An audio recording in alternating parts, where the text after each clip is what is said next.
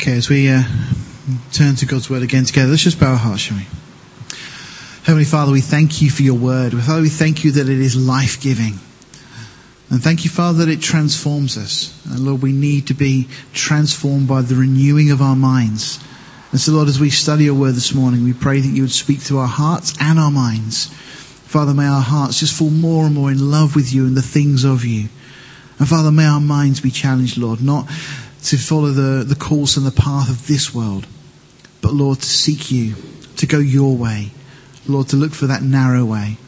But Lord, that way wherein there is great blessing and joy. Father, just open our ears and our eyes now, we pray. Father, bless my words and stir our hearts, we ask in Jesus' name. Amen. We are second session this morning of looking at the minor prophets. The minor prophets are this classification of the last 12 prophets that we find recorded in the Old Testament. They're minor not in terms of quality, but purely in terms of quantity. And so they got this label, the minor prophets. So this morning we'll be looking at Jonah, Micah, Nahum and Habakkuk. Now, I appreciate it's a little bit small from the back there, so I'll kind of point it out with the pointer here. Historically, Jonah, who we're going to be looking at in a short while, is one of the first of the prophets that we find to actually have anything written down. Coming along here, though, we have the fall of Samaria, 722 BC. A little bit further on, we get Jerusalem itself, the first siege by Nebuchadnezzar. Jehoiakim is the king on the throne at the time. Then we have the fall of Jerusalem a few years later in 587 BC, and Zedekiah is the king on the throne, been appointed by Nebuchadnezzar as the vassal king under the authority of Babylon at this point. Then we get to the period of the exile. This is where Jeremiah and Daniel and Ezekiel and so on. Eventually, the Jews are allowed to return to their land, and in 518 BC, that's when the period of the desolations of Jerusalem comes to an end, and the temple itself, the foundations are laid, and it's a few years from there until it's finally built. And then finally we get down to 445 BC, and we get to the time of Nehemiah, and this is when the decree is given for the rebuilding of the city itself by King Artaxerxes. We'll look at that a little bit more probably next week as well, mention those things. So last week the prophets we were looking at were Hosea. This is the period of time he covers fairly early on towards the end of the time of Israel's reign, the northern kingdom. Joel as well. Now Joel we mentioned last week, very unique because of his ministry. We'll mention this in just a moment again. But Amos as well, and then Obadiah. So that was the prophets we looked at last week. This week we'll be looking at Jonah, Micah, Nahum, and then Habakkuk. So again, kind of a real span of time as we're looking toward the end of the kingdoms as they were. So looking another way, and I appreciate these are small from the back, but you'll have these in the PowerPoint if you want to look at this afterwards. You've got the southern kingdom, Judah, and the northern kingdom, which was known as Israel. Rehoboam was Solomon's son, and then Jeroboam takes the north. If we look at the bottom part of that, because that's what we're more interested in, we've got Hosea, we looked at last week, appears in this time during the reign of Jeroboam II and so on. Hosea was the loving prophet, in a sense. He was just calling Israel to repentance and return. That word just continually comes up through the book. But it's incredible. Some have said, we mentioned last week, that he's kind of the Jeremiah of the north. We then look at Joel. Now Joel has kind of a unique ministry in a sense, whereas he's the first one to give us the writings, prophetic writings that will then span the future of the world right up until the second coming and so on. And his focus very much is on the day of the Lord. So that's again we looked at last week. We also looked at Amos, who was just a shepherd, just an ordinary person, just like you and I, had a standard day job, but the Lord called him into this ministry. And he speaks of this judgment to the nations, those nations that surround Israel, but then turns his finger and points at Israel themselves and highlights that they are just as bad as these nations that are around them, and for that God will bring judgment. And Obadiah, we looked at last week, well, he speaks this prophecy, just this one chapter, but speaking on the judgment of Edom, the descendants of Esau. So that's what we looked at last week.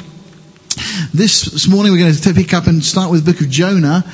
Jonah really is prophesying around about this time here, is a time And contemporaneous really with Hosea and Amos, that kind of time potentially from what some of the scholars suggest. But early on, certainly in Israel's history, we see not too far after the division of the kingdoms and so on. So, just to mention though, there's some books in the Bible that Satan hates. I mean, probably 66 would probably sum it up. But actually there's some specific ones. Genesis, we see so many attacks on the book of Genesis. Why? Because it really lays down the foundation for the incarnation of Christ. That God would come in the person of Jesus to this earth to be our Saviour. Genesis 3:15 speaks of the seed of the woman. And this is one of the reasons Satan has a real hatred for this book. Jonah, that we're looking at this morning, is another book that's been very attacked by the critics. Why? Because it speaks of the resurrection of Jesus Christ. Jesus himself points to the book of Jonah as being this book that details in advance the fact that Jesus would be in the grave for 3 days, 3 nights, and then rise again. And we'll look at the prophetic models as we go on in a moment. Daniel, another book very attacked by the critics, thoroughly debunked, of course, these things now. But Daniel speaks of the second coming of Jesus Christ. This rock that comes down and smites this image and so on. There's so many other ideas that come through the book of Daniel, speaking of the second coming of Jesus. And then finally the book of Revelation, another book that's attacked and so often allegorized, and the people try and water it down, speaks of the ultimate reign of Christ. So in a sense, those books, we have a great summary of all of God's plan. And Satan particularly seems to target these, so often more so than some of the other books.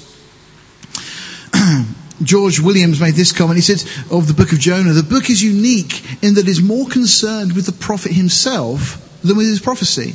The condition of his soul and God's loving discipline of him instruct and humble the reader. And we'll see that as we look at this briefly. So written somewhere around about 850 or so BC. In that kind of time frame. Now 150 years or so before this, Israel had been the number one power in the known world. Now we sometimes forget that. We often look at scripture and we often think of Israel as being oppressed and so on. Israel under Solomon were the number one power in the world. It's one of the reasons that the rebuilding of the city of Jerusalem and so on is halted in the days of Nehemiah and Ezra, because they say, look what the kings of the past have done here. And they look back in history and the Persian kings checking their records, and they realize the influence that Jerusalem had. So in just this short period of time, Israel have gone from being this world-dominating power in a sense in the Middle East to now being just really under threat from this rising army of Assyria. Israel's kingdom, of course, split around about 985 BC with Solomon's son Rehoboam and Jeroboam and so on, splitting the north and south as we looked at a moment ago. Now at the time of Jonah, Assyria is now on the rise as the major world power. And in 100 years from this point, Israel will be defeated by the Assyrians. Now Jonah is concerned because Assyria are this real threat to his way of life, to his nation's way of life, and everything he knows. Now, the Assyrian Empire would become the largest that the world had known up until this point. The Assyrians quickly gained a reputation for being very violent and very, very cruel. There's a number of things. William MacDonald in his commentary says, they flayed their enemies alive, made heaps of their skulls, and did other dreadful deeds. That's just a little taste of some of the things that they were into. They led captives away in human chains, literally sewn together. They would sew you through your nose to the person in front of you. Makes it a bit tricky to run away. And those were the kind of things they did, or sewing ears together and so on. And so you couldn't escape. You were once in this caravan being led away captive. The Assyrians also, interestingly, were the ones that invented crucifixion. They were very cruel, very barbaric. So if you were Jonah, what would your thoughts be of the Assyrians? Well, we look at the empire as it existed. You can see the whole of this area really becomes the kind of area of Assyria. But this particular area, is certainly in Jonah's time, is the bit that they're most concerned about. And this is the area of Israel here, not yet under Assyrian control. And Nineveh, you can see highlighted there, this place, for Jonah, a long, long, long way away from the place that he lived. So, at the time of Jonah, the city was around about 14 miles across. There's 100-foot walls surrounded the city. there were 1,500 towers, all that were about 200 foot tall, around the city. There were 15 gates, of which 5 have now actually been uncovered by archaeologists and so on. And many skeptics thought that Nineveh was actually just a mythological city. They didn't believe it was real. Because of these descriptions, these historical descriptions, it seemed so great, so wonderful. And so they said, well, it was just like Atlantis, one of these kind of mythological things that's come up. But that wasn't until we got to the 19th century when Arabs discovered some ancient ruins, and that led on to a number of other archaeological excavations. In 1820, Nineveh was actually mapped out by the British archaeologist Claudius Rich. And then in 1847, Austin Henry Layard explored the ruins and found the lost palace of Sennacherib. And that really did finally shut up the critics in regard to this. It proved that the Bible was right all along. Not that we're surprised at that, of course. But for the critics, that's a kind of a bit of an eye-opener. That's just a suggestion of what it may have looked like. This incredible city with all of these towers going around it. Certainly it was very, very formidable. Now, with that background, we jump into the opening verse of chapter 1. Now the word of the Lord came unto Jonah the son of Amittai, saying, Arise, go to Nineveh, that great city, and cry against it, for their wickedness is come up before me.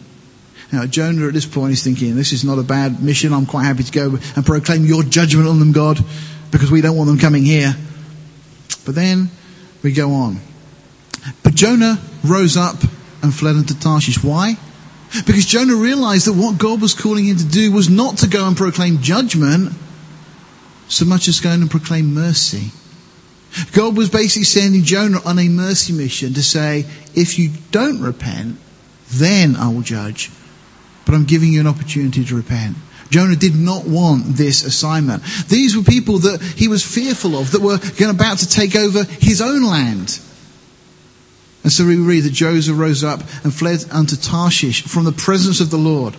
That's a crazy thing to do. You know, you may have tried that, trying to run away from God. It's not a good idea because God will find you. He's very good. You can't play hide and seek with God.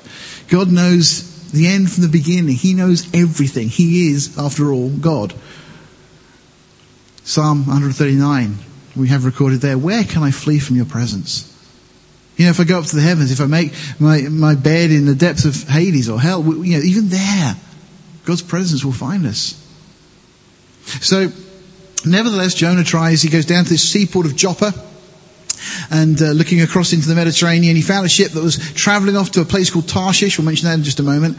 And he paid a fare, went down into the boat, and with them they went unto Tarshish from the presence of the Lord. We'll see this in a moment, but Jonah just keeps going down. He goes down to Joppa. He goes into the ship. He goes down into the bottom of the ship. And we'll see it's going to get worse from there on in. D. James Kennedy made this comment. He said, you cannot say, no, Lord, and mean both words. One annuls the other. If you say no to him, then he's not your Lord. I quite like that. It's quite simple, isn't it? You can't say no, Lord. Because if he's Lord, then you can't. How can you say no to God? Because God is God. God knows everything, including what's best for us. Well, if we look at a kind of a summary of these things, what we see is then the opening chapter deals really with the disobedience of Jonah. Of course, this missionary call, but then his flight to this place called Tarshish, the storms at sea that then ensue, and then he's found sleeping. They cast lots, they throw him overboard. And then Jonah and the great fish, the great whale, and so on. It's incredible how this marine creature gets so much of the press and so much of the print, when really it actually plays a very small part in the book. But nevertheless, it's almost like one of those little bit part. An actor comes on and just has a few lines in a play. Well, that's the whale or the fish here, but for some reason gets all the attention. Chapter 2, we then see Jonah's prayer is answered as he's down in the depths. And he cries out to God, and God answers him. It's incredible, actually, as we look at this and we see the heart of Jonah as he's realised that actually I've been very foolish. God is God, and I should have trusted him. Chapter 3, we go on and we find that then God, through Jonah, has his message declared to the city. This threat of judgment, first of all. And then this whole city repents. Now, it could have been partly due to the fact that they worshipped Dagon. Dagon was a fish god. You can go to the British Museum, you can see a relief on the wall there, and it shows that the god Dagon, covered in scales and everything else, as in fish scales. And they kind of worshipped this sea kind of god, Dagon. And so Jonah turns up, smelling a little bit fishy himself after spending some time in a whale and possibly bleached by these gastric juices and so on that are inside the animal. And as he arrives, no doubt word of this has got around. I mean, it's not every day that somebody is swallowed by this kind of great sea creature and then thrown up on the shore and so on. They may have heard of Jonah already. Jonah arrives and he gets the whole city's attention. But the incredible thing is they do repent. They call a fast. The king calls a fast. And they repent and they seek God and acknowledge their iniquity and so on. As a result of this, just as Jonah feared, the judgment is averted. And then that leads us on to the final chapter where really we've just got this moaning prophet. Jonah simply makes a complaint to God. You know, well, why? Why did I have to go and do this? You were going to save them anyway, weren't you? And so we find Jonah offers this kind of prayer, and then God asks him a few questions, and we see Jonah sulking outside the city. And really the object lesson is that Jonah learns that God is sovereign and God is merciful. Just as Gerard was saying a moment ago, that opening verse that he read for us. Just a couple of comments for you. Jonah rose up to flee to Tarshish. Where is Tarshish? Well, just out of curiosity, just to mention this, in Isaiah 66:19, this place was afar off. Jonah was trying to get as far away from this situation as possible. You know, we often try and get as far away from things that we find unpleasant or uncomfortable. But again, God will always find us. 1 Kings 10 tells us it's a 3-year round trip, which means it's about 1.5 years by sea to get there. Now, this is in the days before we have the ships and things we have today. Everything was done by sail power. This is a local place. Herodotus, the Greek historian, says it was beyond the Pillars of Hercules. What are they, I hear you ask? Well, the Pillars of Hercules were the rocks that straddle the Straits of Gibraltar, so the entrance to the Mediterranean. We have obviously Gibraltar one side and we have North Africa the other, and they were considered the Pillars of Hercules, this entrance to the Mediterranean. So it seems to be beyond that point. Now, conjecture is he leaves Joppa, he goes through that entrance to the Med just below Spain by Gibraltar there, but then carries on up to Tarshish, which may well have been the British Isles. The reason for that, and that suggestion, is that we know that Tarshish from Scripture, Ezekiel 27 and other Scriptures, tell us that Tarshish was a source of tin. Well, Herodotus, and of course we know even from history, that the British Isles were very famous as being a source of tin, particularly Cornwall area and so on. So it may well be that the place that Jonah was fleeing to was Tarshish. There's other interesting suggestions and links through the Old Testament as well that would possibly indicate the British Isles as being the place he was fleeing to. But clearly he wasn't coming here for a holiday. He was just trying to get away from God. Interesting, isn't it? That if you want to get away from God, he selects this country. Make no more comment than that. Again, Psalm 139, I mentioned this a moment ago. But we read there, where shall I go from thy spirit? Or where shall I flee from thy presence? If I ascend into heaven, there art there. If I make my bed in hell, behold, thou art there. If I take the wings of the morning and dwell in the uttermost parts of the sea. It's almost prophetic, isn't it? Looking forward to Jonah, this. Even there shall thy hand lead me, and thy right hand shall hold me. I mentioned this downward spiral of Jonah as he went down to Joppa in chapter 1 verse 3. In verse 5 of chapter 1, down into the sides of the ship. In chapter 1:15, he goes down into the sea. And in chapter 1:17, he goes down in the fish. And then in chapter 2 verse 6, we're told he goes down to the bottom of the mountains, to the foundation of the earth. And chapter 2 verse 6, we're told also he goes down to corruption. What's interesting is some commentators and scholars actually believe that Jonah died. That it wasn't just that he was in this creature and so on, but that he actually died and that God supernaturally raised him from the dead. Specifically to be a model of Christ and Christ's resurrection. An interesting thought. There's no absolute proof from Scripture, but certainly the language wouldn't exclude that possibility. But then we see as Jonah makes this prayer from this place of corruption, which again could well be an idiomatic use of hell or Hades and so on. We find that after his prayer, he comes up from corruption. Then he lifts his prayer up to the Lord. He lifts his voice up in thanksgiving. And he comes up out of the fish. And then finally he goes up to Nineveh. All in obedience to the Lord. It's interesting, isn't it, that, when we're not in the right place with God, when we're not walking in obedience, it's a downward spiral. But when we're walking in obedience, it's always going up. It's not always easy. One of the people that was speaking down at Creation Fest, a guy called Chet Lowe, made just a fantastic statement. He just said, serving God is not always convenient. I love that. That's just so wonderful. Serving God is not always convenient. It's not always what you expected or what you wanted. But it's much better to serve God, to follow God, because it's an upward progression, not a downward spiral. Well, again, the word of God came to Jonah the second time. This is again after he's come up out of the fish, he's back on dry land. He's waiting, and God then says the second time. One word explains that, and it's simply grace. Because we've all had that second chance. We all died, as it were, in Adam. We missed the opportunity of fellowship with God for eternity, and yet, because of his grace, a call goes out a second time for us.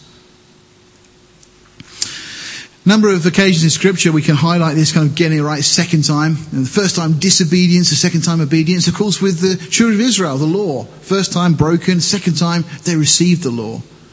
We also have the spies going into Canaan. The first time disobedience, second time it leads to the conquest. And then we have, of course, the fact that Israel rejected their Messiah. Well, finally Israel will gladly receive him. This is exactly the point that Stephen is making in his sermon in Acts chapter 7. They kill Stephen before he gets to the conclusion, but they know exactly where he's heading with it. Of course, Israel were to be a witness, and they failed. Instead, they became an astonishment. But ultimately, Israel will be a sign to all nations, Ezekiel 39:23 tells us. And of course then, ourselves, that we were dead in trespasses and sins. And again, as we said a moment ago, he has made us alive. We've been given that second chance.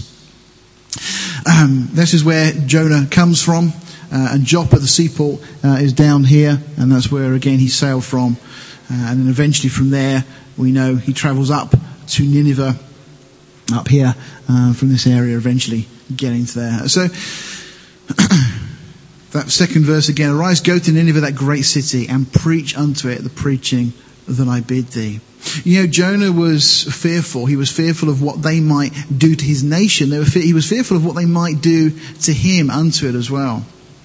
Luke 12:4-5 tells us this. I say unto you, my friends, be not afraid of them that kill the body, and after that have no more that they can do.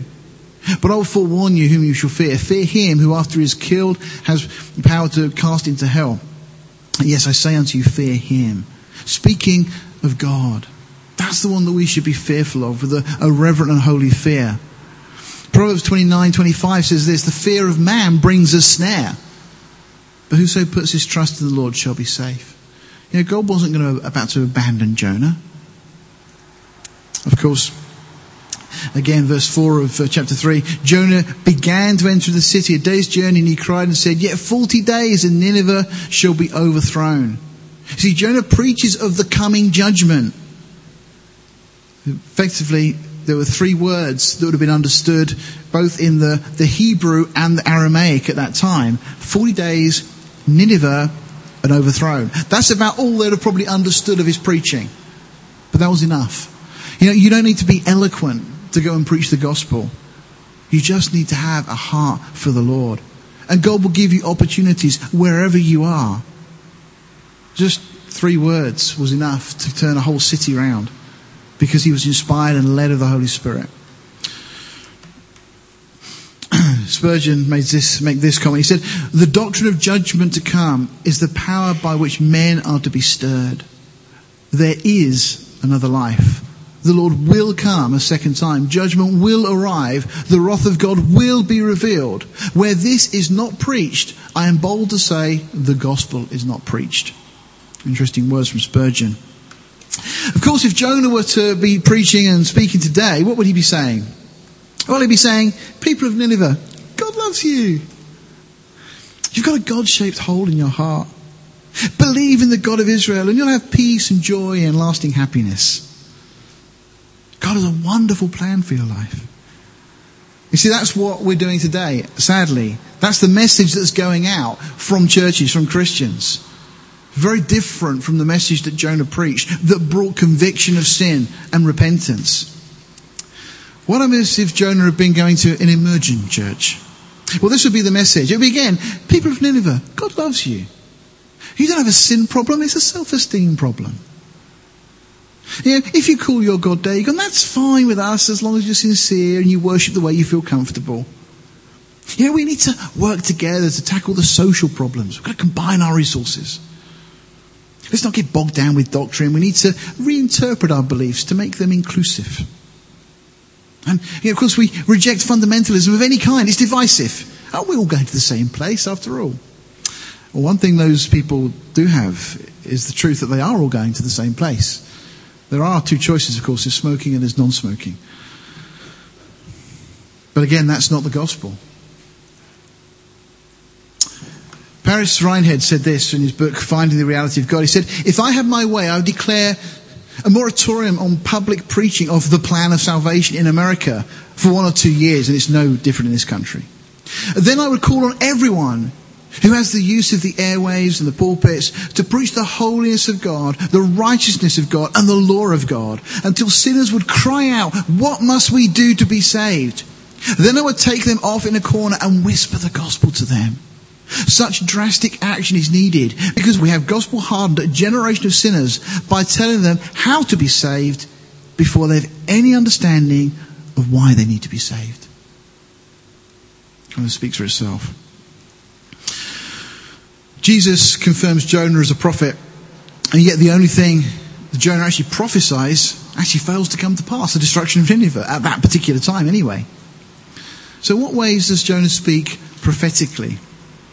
Well, Jonah very much is a type of Christ. Jesus himself alludes to this. But Jonah loved his own people. His own people had rejected God.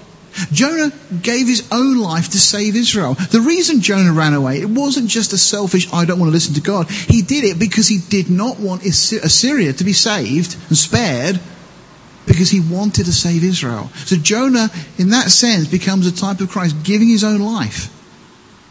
He was in the grave, as it were, for 3 days, 3 nights. But after he rose, the message of God's coming judgment and salvation through faith went to the Gentiles. How interesting. Jonah also, though, is a type of Israel, called to be a witness to the Gentiles, but disobeyed and rejected the Lord, cast into the sea of nations, as it were, and consumed. Cried to the Lord from the depths, and then miraculously given life again, eventually to become a witness to the Gentiles. Incredible parallel we see with the nation of Israel and Jonah's own life. And then Jonah, of course, as a type of you and I. We were called by God. Of course, we ran away from his voice. Remember back in the garden, Adam and Eve, they heard the voice of the Lord walking in the garden. How can you hear a voice walking, by the way? Well, I think we see that there's a pre-incarnate appearance of Jesus Christ. It's the voice of the Lord was walking. What is the voice of God? The Word of God made flesh. They were running from the only one that could save them. But we likewise ran away. We went down to the depths, and finally, when we get to that pit of despair in our own lives, finally at that point we cry out to God. And he puts a new song in our mouths. We're given a second chance, a new life, and we're commissioned to witness of the coming judgment, just as Jonah was. God allows us often to go through windstorms, as Jonah did in chapter 4, to show us where our heart is. He labours and causes all those he loves to grow, just as God did with this gourd that we read of in chapter 4. So that's the prophet Jonah. Let's have a quick look at the prophet Micah. Micah, again, in the southern kingdom, the kingdom of Judah, around about the time of Jotham, Ahaz, and Hezekiah. Well, let's just, there we go. So written around about 570, some 100 years or so after Jonah. Micah was contemporaneous with Isaiah. He was from a small town southwest of Jerusalem called Moresheth, which is near Gath. which is a place that we're familiar with today, down in the area we often refer to as Gaza. He spoke to all Israel. So although he was from the south, he was speaking to the north as well regarding God's judgment that would result from their unrepentant sin. And he warned the northern kingdom, and then because they didn't listen and God did bring judgment, he then used their destruction as an object lesson for the southern kingdom. Say, look, they didn't repent, see what happened to them. Well, Micah, incidentally, is the fourth largest of the minor prophets. There's actually 7 chapters in Micah. He's quoted 5 times in the New Testament, and his name means, who is like Jehovah? He frequently uses puns or double entendres to get his point across. Now, it doesn't carry across so well in the translations. In the Hebrew, it's very much wordplay on the names, on the places and everything else as he's trying to preach his message. Very much we see that in chapter 1, the cities that are mentioned. Jesus, incidentally, does the same as that in Revelation chapter 3 with Laodicea. When we get to our study of Revelation, we'll have a brief look at that and see how Jesus uses the names of the places in that kind of same kind of way. William MacDonald again makes this comment. He says, by the 8th century BC, the old agricultural system in Israel and Judah, with its fairly even distribution of wealth, was gradually replaced by a greedy, materialistic and harsh society that split the people sharply into the haves and the have-nots. The rich landowners got richer and the poor farmers got poorer. The latter migrated to cities which were characterized by poverty and vice alongside the upper class's luxury and also their cruelty to the poor. Doesn't that sound a little bit like the country we live in? You know, that we find the rich getting richer, everybody ends up migrating towards the cities and so on. And then we just get this just iniquity, just overflowing everywhere. Very, very similar. As you read through Micah, you see our own reflection as a nation. Well, chapter 1, we see the judgment against Israel and Judah proclaimed. The first part of chapter 2 is the judgment against these wealthy oppressors. The promise of restoration. You know, one of the things you find as you go through these prophets is that God will speak of judgment and then speak of mercy. And it's never far away. You never go through a portion about judgment before you read about God's mercy. The judgment against the religious leaders was pronounced in chapter 3, but then the glory of Christ's millennial reign in chapter 4. We then get the promise of the Messiah's coming in chapter 5. In chapter 6, we find that Israel, as it were, on trial. It's that the legal case is presented. Why is God bringing judgment? And is he just in doing so? And then we get Micah's lamentation over the nation in chapter 7, the first part of the chapter. Very much like the book of Lamentations. He just pours his heart out. This was his own nation. They're about to be judged, falling away. And then finally, the future blessing for Israel. But in the midst of the judgment of the wealthy oppressors, it's there that God declares, I will surely assemble, O Jacob, all of thee. I will surely gather the remnant of Israel. And I will put them together as the sheep of Bozrah, as the flock in the midst of their fold. They shall make great noise by reason of the multitude of men. Now, from 985 BC, when the kingdoms divided in Israel into north and south, up until 1948, which wasn't long ago, this scripture wasn't possible. Because Israel would divide into 2 kingdoms. But here, God says, I will surely assemble, O Jacob, all of thee, the north and the south, gathering the remnant of Israel. And notice they're going to be gathered to this place, Bozrah, which is Jordan. This is the place where Israel, we're told in the New Testament, in the book of Revelation, they will flee to during this time of trouble that is coming upon them. Also, in declaring the coming Messiah, Micah says this, But thou, Bethlehem Ephrathah, though thou be little among the thousands of Judah, yet out of thee shall he come forth unto me, that is to be ruler in Israel, whose going forth has been from old, from everlasting. Interesting, this scripture, because notice the Messiah is to be ruler in Israel. I think this is incredible. This is so politically incorrect, and yet every Christmas time, this is played from the carols in the shopping malls, wherever you go, you hear these things.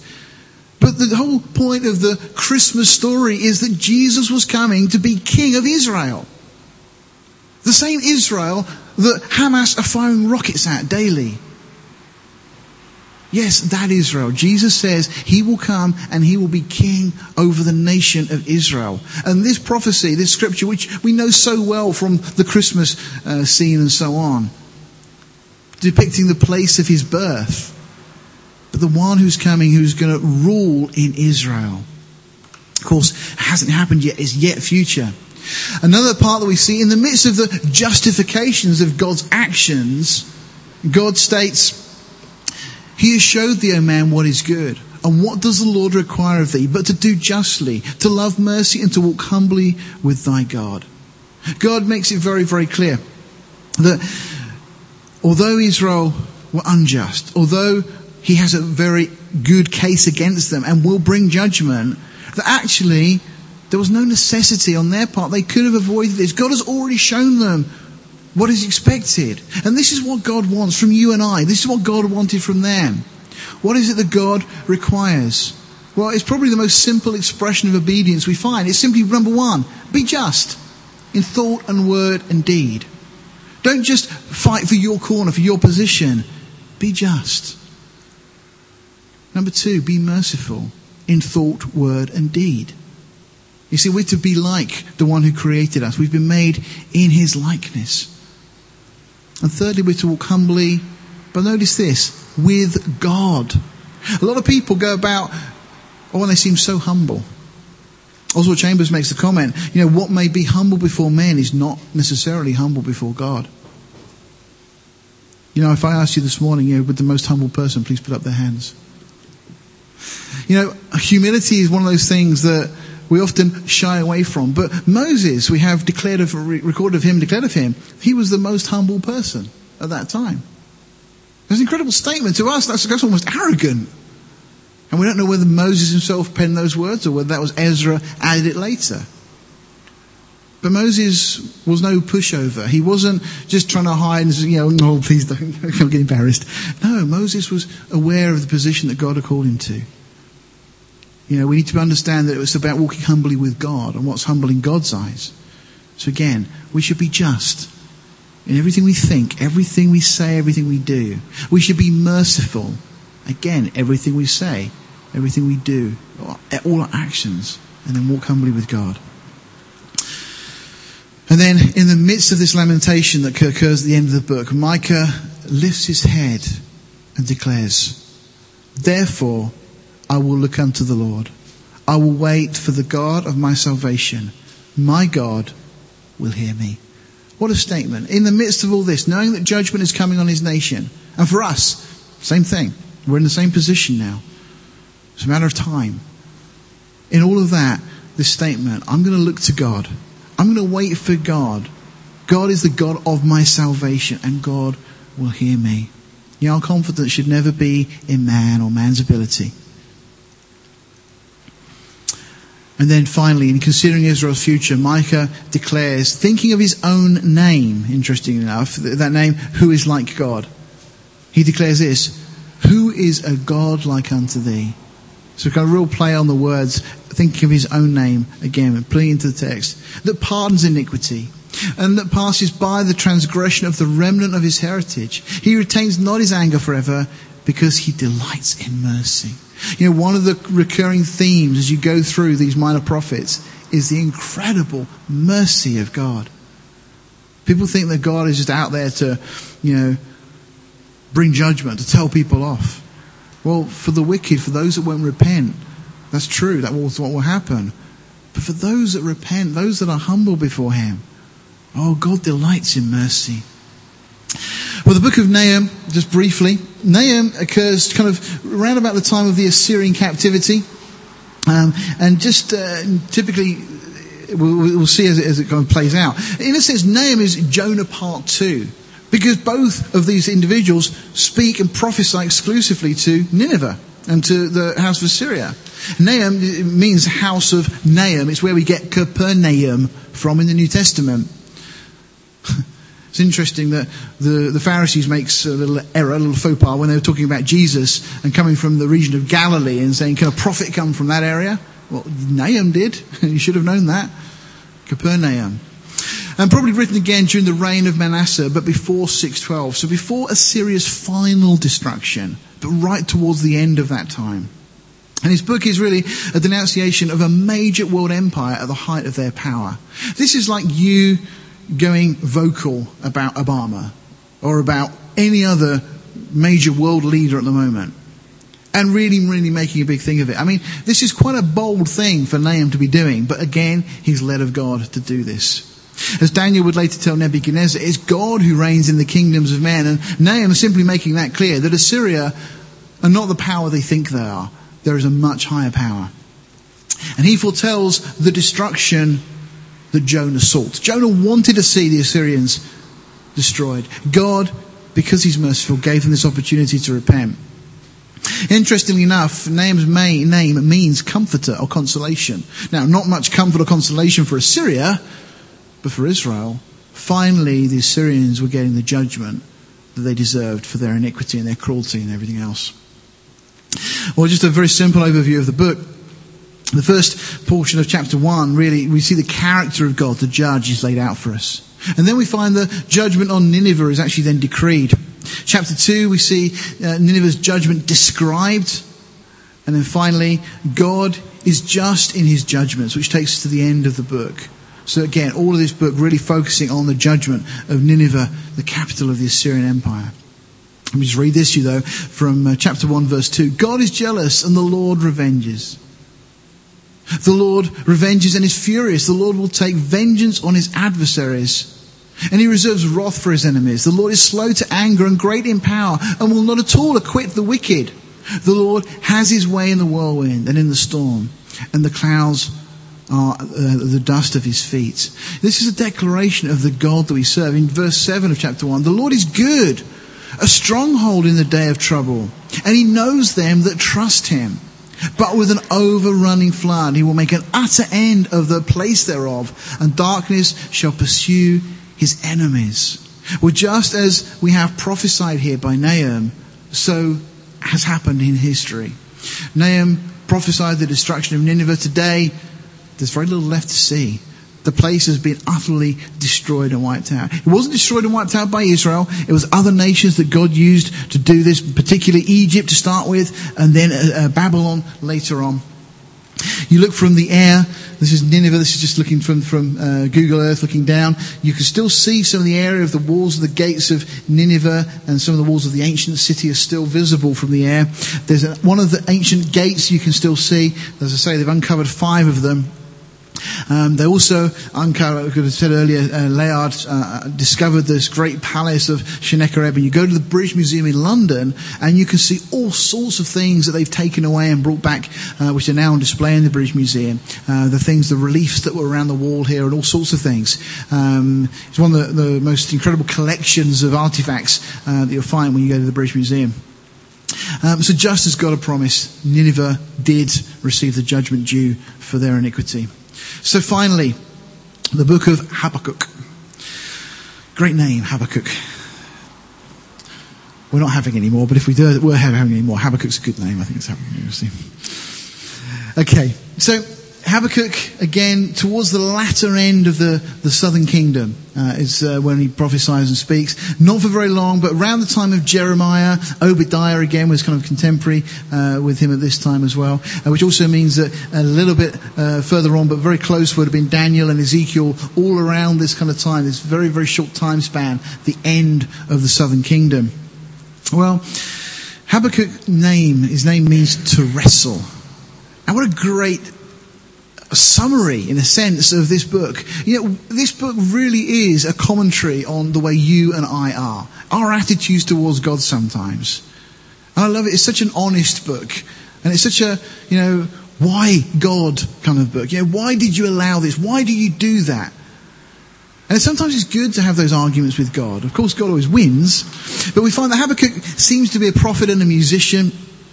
Time of writing again, just shortly before 606 BC, when the Babylonians came and conquered Jerusalem and so on, or took the first captives away. But Habakkuk is the epitome of the hard question before God, that why God do you allow ... fill in the blank. Well, the conclusion is simply because God is God. That's the conclusion that Habakkuk in this short 3 chapters reaches.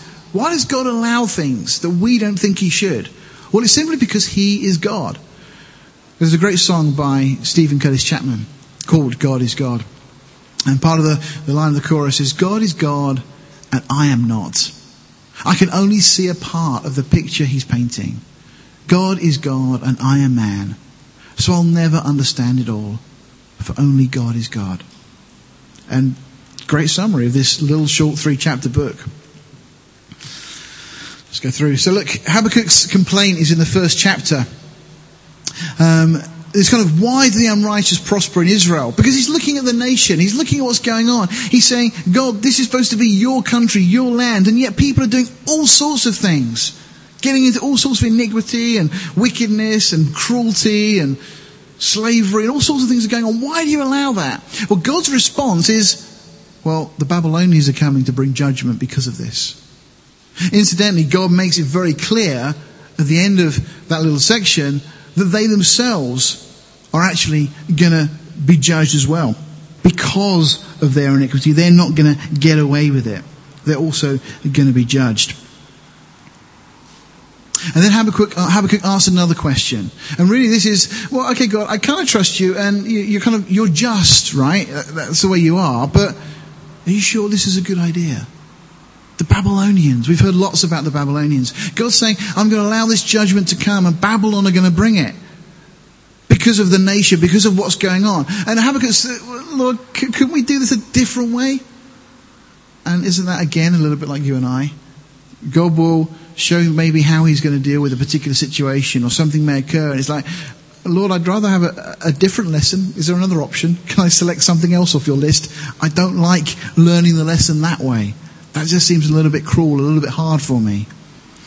Well, then finally in chapter 2, when God's response is given there. And really, God says, this is why I'm bringing judgment. And yes, it is severe because of Israel's iniquity. And it's incredible as you go through chapter 2, you see God make it very, very clear why judgment is coming. There's 5 woes that are pronounced against Judah. But in Habakkuk 3, verses 1 and 2, we read as Habakkuk begins his prayer, a prayer of Habakkuk the prophet upon Shigionoth. This is a musical instrument. O Lord, I have heard thy speech and was afraid. O Lord, revive thy work in the midst of the years. In the midst of the years, make known. In wrath, remember mercy. Habakkuk just cries out to God and says, look, okay, God, I accept that you're just in what you're doing, but please remember your mercy. And of course, we've already seen that God delights in mercy. In verse 16 through 17, we read, when I heard, my belly trembled. This is when he hears of the judgment that God's bringing. My lips quivered at the voice. Rottenness entered into my bones, and I trembled in myself, that I might rest in the day of trouble. When he comes up unto a people, he will invade them with his troops. Although the fig tree shall not blossom, reference to Israel, neither shall fruit be in the vines, another reference to Israel. They should have been fruitful, they weren't. The labor of the olive tree fail, and the fields shall yield no meat. The flock shall be cut off from the fold, and there shall be no herd in the stalls. Yet I will rejoice in the Lord. I will joy in the God of my salvation. You know that song that Katie sang for us earlier, Thank You. This is, this is what Habakkuk is saying here. You know, through all the things that I don't understand, the things I see, the things that I don't see, I'm still going to thank you, God. I rejoice in the Lord. I will joy in the God of my salvation. I don't understand it all, but Lord, I'm going to trust you. The Lord God is my strength, and he will make my feet like hinds' feet. He will make me to walk upon mine high places. And he just hands this over, as it were, to the chief singer of my stringed instruments. This song, in a sense, is prayer, just to be used in worship. Well, of course, Habakkuk becomes a very influential book in history, because in Habakkuk 2, verse 4, we have an incredible statement. And it's led to a trilogy of epistles in the New Testament, seemingly by Paul, all of them. But the simple statement is, the just shall live by faith. Not by work, not by effort. We can't get right with God by anything we try and do. It's purely by faith in the Son of God who loved us and gave himself for us. It's accepting what Jesus has done. Not because we deserve it, not because we can bring anything. It's not because, okay, we're now going to try and keep the law. No, none of those things. It's purely because it pleased God. The just shall live by faith. There was this young monk by the name of Martin Luther. as he's climbing up steps in Rome on his knees, the blood coming out. Suddenly this verse grabs him. The just shall live by faith, not by work. It's talking about the righteous. If you look actually, Habakkuk is dealing all the way through this with the righteous. And Lord, what about the righteous? What are you going to do about all these that commit iniquity? Where do the righteous stand in relation to this? When the judgment comes, what about the righteous? And God comes back and says, the righteous, the just, well, they're going to live by faith. They're going to be okay because their faith is in God. The just, who are they? Well, that's dealt with in the book of Romans. Romans 1:17. Paul quotes this verse and tells you who the just are. Those who are justified, the righteous. The shall live question, the how, is addressed in the book of Galatians. Galatians 3 verse 11. Paul quotes from this verse. And then finally, by faith, the third time this verse is quoted in the New Testament is from the book of Hebrews. And again, it leads many commentators to suggest that actually Paul then is the writer of Hebrews because we have this trilogy. Each of those three epistles use Habakkuk 2:4 as in a sense the cornerstone of their writings. The Romans, of course, became the cornerstone of the Reformation, which has changed the world in which we live today.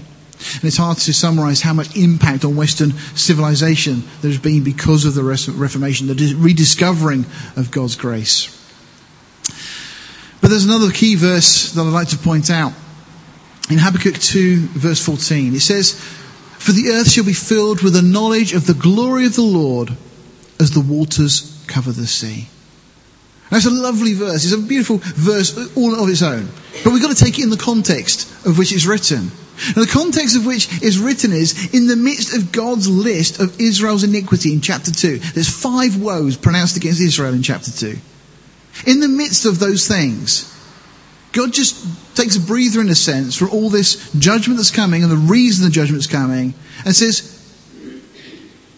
regardless of all of that, the earth shall be filled with the knowledge of the glory of the Lord as the waters cover the sea. Why did God say this to Israel? Why did God even insert this at this point?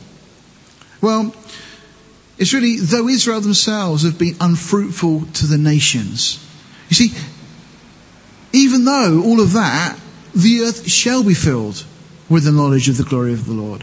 You see, it's very much within the context that God is saying again, Israel has failed in their commission to be a fruitful vine, revealing God to the nations. We read earlier in the book, Israel compared to a vine.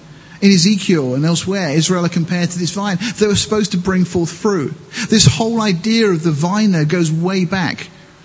God, right in the Garden of Eden, told Adam and Eve that they were to be fruitful. They were to bear fruit for him. Ultimately, they failed. Israel were then chosen to bear fruit, to reveal God to the world. They failed. Finally, though, we get to the New Testament. And there, God declares through Jesus, I am the true vine. You see, John 15:16, we're told that just as Jesus is the true vine, if we abide in him, we will produce fruit. And we've been told that we have been appointed that our fruit should remain. You see, God wants to let the world know, to reveal himself to the world. Adam and Eve messed up. Israel messed up. But Jesus was never going to mess up because he came and he was obedient to his Father. And we've been given this privilege of representing God to the world. You know, Paul in Corinthians tells us that we're ambassadors. Do you know what an ambassador does? An ambassador represents their king to a foreign realm. That's exactly what we're called to do. To represent our king, to represent Jesus to the world in which we live. And we're to do it by the way we live our lives and by the things that we say. None of this, let's just do good things and be Christians and people will see and observe. Of course, people should be able to see, but it's also about preaching the gospel. Of course, by the way we live, but by the things we say.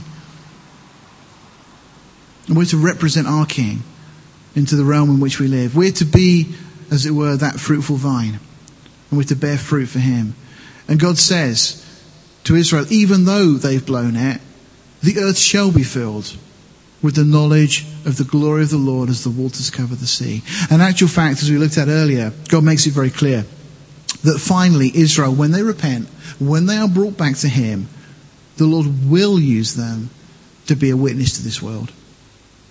And they will be a beacon, as it were, that will draw the nations to the Messiah, to the King of Kings, to our Saviour Jesus. So that takes us to the end of these prophets. Next week, read ahead, Zephaniah, Haggai, Zechariah and Malachi. And that'll bring us to the end of our study of the Old Testament. And we'll then move on from there. Let's bow our hearts. Father, we thank you for your word. We thank you for these incredible truths. Lord, we do thank you that you are a merciful God. Oh Lord, we sing in our songs that your mercy endures forever. Oh and Lord, we are so grateful that your mercy endures. Lord, we're thankful that your love endures. But Lord, we're sure you would love those that even have rejected you because of your nature. But Lord, we through eternity are secure because of your mercy.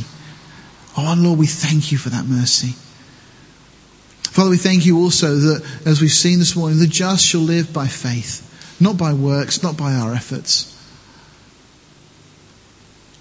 Lord, just work in our lives. Impress these lessons upon our hearts and cause us to grow in knowledge and grace, we ask.